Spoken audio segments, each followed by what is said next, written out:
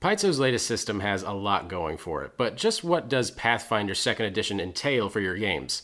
And more to the point, what does it entail that's different from running 5e every week? Well, as someone that likes a lot of aspects of Pathfinder 2nd Edition, I'm excited to talk about most of Pathfinder 2nd Edition, so let's get into it.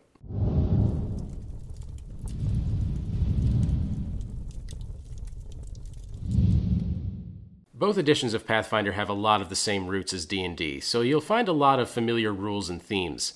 Pathfinder is a different game, but it's not going to be a radically drastic change from what you and your group are used to. Pathfinder is crunchier and more in-depth than 5e, but with similar bones, and if that sounds appealing, then Pathfinder might be the right fit for your playgroup. And unlike other smaller systems, Pathfinder 2e has a ton of content for you to play with. D&D only gets a few official books a year, but Pathfinder prints dozens of new campaigns and supplements every year, much of which is freely available online, though I will say is not all great. Pathfinder has 2 editions, and they're different enough to both be viable options. 2nd edition cuts down on a lot of rules that bloat the 1st edition, and fixes some of the base problems they couldn't address without an overhaul. This video is going to be covering 2nd edition, obviously, but we do have a video on 1st edition if you'd like to check that out. Some of you are probably curious what books you're going to need, and just like the 1st edition, one of Pathfinder 2e's best perks is that all the information you need is free and easy to find online. Paizo has always held an unofficial stance when it comes to policing their content, and they encourage people to freely distribute the rules. Absolutely everything you need is online for free and is even conveniently converted into tools and character creators. If you really prefer physical books, however, you'll have to put together a bit of a collection to get the base game put together. At bare minimum, you're going to need the core rulebook, the game mastery guide, and at least one of the many bestiaries. Beyond that, there are a good chunk of supplementary rules with more character options. Unlike 5e, most of these books introduce whole new classes, and to have all the base options, you're going to need at least the Advanced Player's Guide, Secrets of Magic, Guns and Gears, Book of the Dead, Dark Archive, Rage of Elements, and I think that's it. As far as what dice you need, just like D&D, Pathfinder 2e uses the polyhedral set of dice, a d20, d12, 2d10s, d8, d6, and d4. So any dice sets you've picked up for D&D will work just fine here. Let's go through some of the biggest changes you're going to feel as a DM when you switch from 5e over to Pathfinder, and one of the main things you're going to notice even on the surface is hard rules versus soft rules. This is true for the 1st edition as well, but it seems amplified in the 2nd edition of Pathfinder. You're going to have to get used to learning hard rules rather than getting by with soft rules. 5e gets away with a lot of spitballing and soft rules like the advantage and disadvantage system. You rarely get into situations where you can't hand-wave away or just improvise a rule in 5e. In Pathfinder 2, you really have to stick to their hard rules a lot more because of how interconnected everything is. This is especially relevant when it comes to monsters. In 5e, I've often fully improvised a monster on the fly, and so much more than that. In Pathfinder 2, there are quite a few class features that allow players to accurately determine a monster's weaknesses and stats. And if they don't line up, your players will be able to see where you fudge the numbers. If you're the kind of dungeon master that has never fudged a roll or has never made stuff up to begin with, first of all, can I get the number to your therapist? But second of all, you won't see much of a change. But if you're the kind of DM used to making everything up on the fly, it might be a bit jarring. Hi. Hey there. Hi. How you doing? I was waiting for you. I expected you to be home so much later. I'm so sorry. You're fine. There were 2. My wife's home. Pathfinder 2e has a mechanic and system for everything, which is both a blessing and a curse. Does your character want to craft an item? There's rules for that, and they may even have class features that interact with the mechanic. This means that so long as you're able to look up a reference, you likely won't ever have to make up a system on the spot like you often do in 5e. The flip side is that you shouldn't improvise your own stuff because you risk disrupting the builds your players work so hard to optimize. This is just the old conflict between fixed text and freedom to improvise, and depending on how much you improvise to begin with, it'll either be a huge shift for your DMing style or you might hardly even notice. Skill actions I know have caught me and other people off guard. Essentially, Pathfinder 2 has taken some of the more universal activities traditionally covered by a skill check and has created specific actions that typically utilize skill checks but are their own distinct thing. For example, we now have the earn income action that players can take when they have downtime.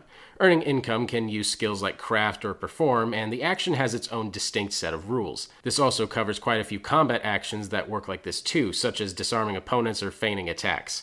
Mechanically, it's nice to have these things quantified and rules set for them. Just be aware that there's more to them now than just rolling a skill check. Skill actions also have their own preset consequences for crits and fumbles.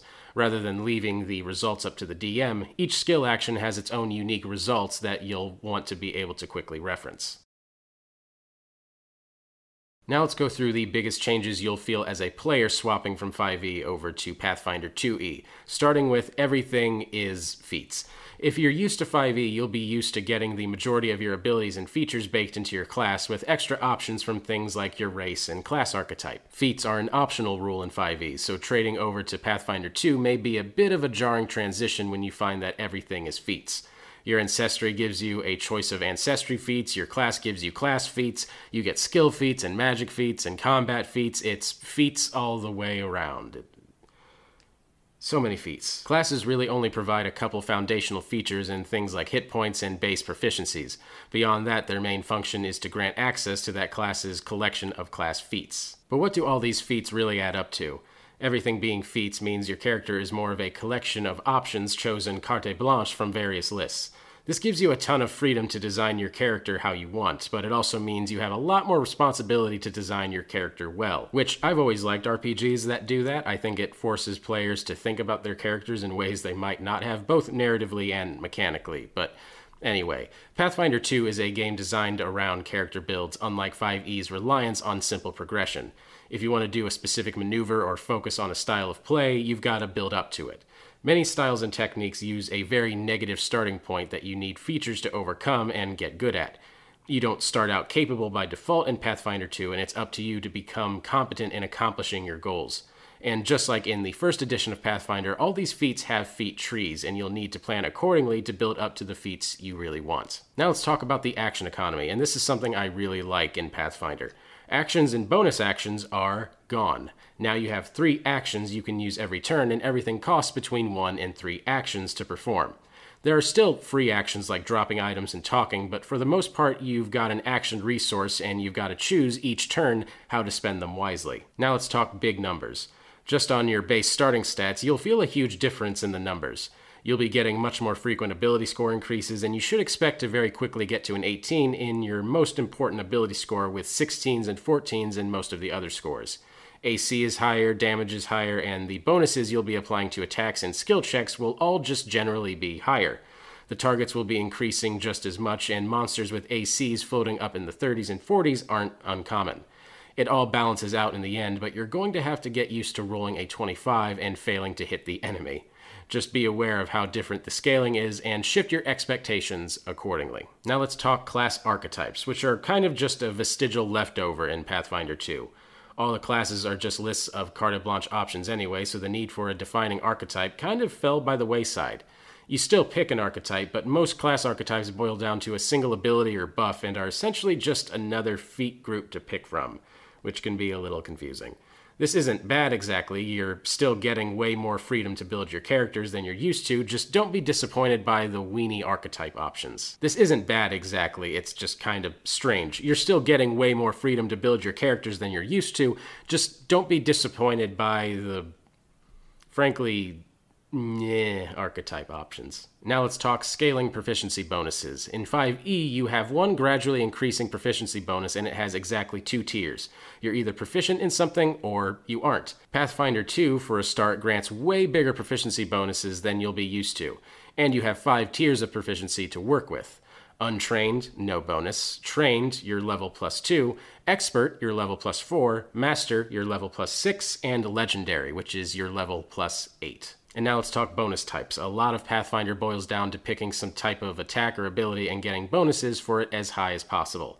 Pathfinder 2 has a bit of a built-in limiter to the min-maxing though, due to the restrictions on the bonus types. Each bonus to your rolls will either be a circumstance bonus, an item bonus, or a status bonus based on where you got it from. The trick here is that you can only ever apply the highest bonus of a bonus type to any given roll. You can stack up a bonus of each type, but once you've got 2 from the same type, the lower ones essentially get wasted. For example, let's say you're getting a +4 bonus to Arcana checks from a magic hat you picked up, a +2 bonus to Arcana checks from a wand you're wielding, and a +1 bonus to Arcana from a class ability. Because both your hat and wand are providing an item bonus, only the higher bonus applies. This means you'd add the +4 bonus from the hat and the +1 bonus from your class ability, but you wouldn't be able to also add the +2 from the wand since it's also an item bonus. Now let's talk about another thing I sort of like in Pathfinder 2, degrees of success, crits, and fumbles. Crits and fumbles work a bit differently in Pathfinder 2 and have a lot more to do with the DC of any given check. Not to mention they can happen on skill checks as well as attacks. Pathfinder 2 distinguishes between crucial failures, successes, and critical successes, and puts them all on a scale they call degrees of success. If you roll and meet the DC of a check, you succeed. If you roll under it, you fail. However, if you exceed the DC by 10 or more, you instead score a critical success, and if you roll under the DC by 10 or more, you score a critical failure.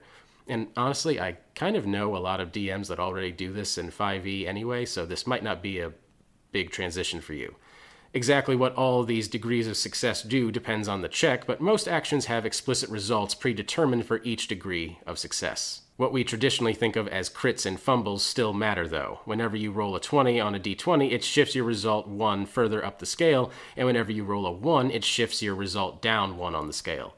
This typically means a natural 20 is usually a critical success, but if rolling a 20 still wouldn't hit the DC, you only score a success since you shifted 1 scale up from failure to success. Conversely, this means a natural 1 is usually a critical failure, but if rolling a 1 would still pass the DC for some reason, you'd only score a regular failure.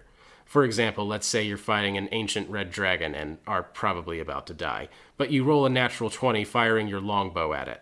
You add +12 to your roll from various bonuses for a total of 32 for your attack roll. Well, the dragon has a whopping 45 AC, which means your attack roll result is still a failure. But because you rolled a natural 20, your failure result shifts up 1 degree on the success scale, changing from a failure to a success. It's not a critical success, but hey, you still managed to pierce the dragon's hide, even though its AC is much higher than your maximum result. Now let's talk about how video gamey Pathfinder 2 is, because it is. It did a very good job of consolidating abilities and keywords. Practically everything you can do in the game uses the same standardized format, has an action cost, and 1 or more of the universal tags that permeate the system. There's no fundamental difference between casting a spell and performing a spin kick as a monk. It's all just effects and costs using the same template. From a game perspective, this is fantastic, and you'll have far fewer rules arguments, well, hopefully, with the clean standardized language behind everything. From a tabletop RPG perspective, though, you'll find Pathfinder 2 feels very video gamey, and this is often the most common note and criticism of the system. And if that jives with you and your DM style or the way that you like to play tabletop RPGs, great. Just be aware that the feeling of standardized and mechanical weight fills out everything in this system. This is a tip from everyone here at Skullsplitter. Use the online tools for this system because more than any other I've ever played, Pathfinder 2nd Edition's online tools and character builders make play and character creation a breeze. Everything's free online and convenient and easy to understand websites and apps. Features pop up with full explanations and rules, automatically filtered for what your character can and can't take. Handy rules and references are a click away rather than buried in books and guides or perhaps paywalls. I can't overstate how high quality these tools are and how easy they make the experience. And as someone that plays a lot of old RPGs that have no online support whatsoever, I'm just coming to cherish these a whole lot more when they're in systems like Pathfinder 2nd Edition that really need them. Let's go through some Pathfinder 2nd Edition FAQs real fast, starting with, can I use Pathfinder 1st Edition content in Pathfinder 2nd Edition? And sadly, no, not really. They're enough of the same foundations that you can probably get away with converting things, but especially with how they changed the action economy, they really are different games. Adventure paths and monsters are probably the easiest to convert, but class features and abilities should really be left behind. Which of the 2 editions is more complex? It's a bit of a toss-up, honestly, but I think when you weigh everything, Pathfinder 2nd Edition is more streamlined compared to the 1st Edition. The writers benefited from the years of refining Pathfinder 1st Edition, and the second one has a lot of moving parts, but they're all designed to work together from the ground up, rather than being built into something of a shaky foundation like with 1st Edition. Just like with the 1st edition of Pathfinder, Pathfinder 2nd Edition has a lot more crunch than 5e and a much deeper swath of character customization options. 2 has fewer toys to play with, but gains a much more refined rules set and fantastic online tools to simplify the process. I would not recommend Pathfinder 2 for a group's first system, not by a long shot, but as a second or third system to try after getting bored of 5e, or Fantasy Flight Star Wars, or a few other RPGs or something like that. It's perfect to try. If you're happy with a heavier and more video gamey rules system, you'll be rewarded with deep combat and well-designed interconnected mechanics. Thank you guys so much for watching. I really appreciate it. Be sure to like and subscribe because we put out new content like this all the time. And if you and your gaming group are going to be giving Pathfinder 2nd Edition a try, I would love to hear about it down in the comments, as well as any other RPGs or systems that you guys are trying out that you think deserve, well, the Skull Splitter breakdown. Thanks again for watching. I am Patrick Ferguson from Skull Splitter Dice, and until next time, farewell.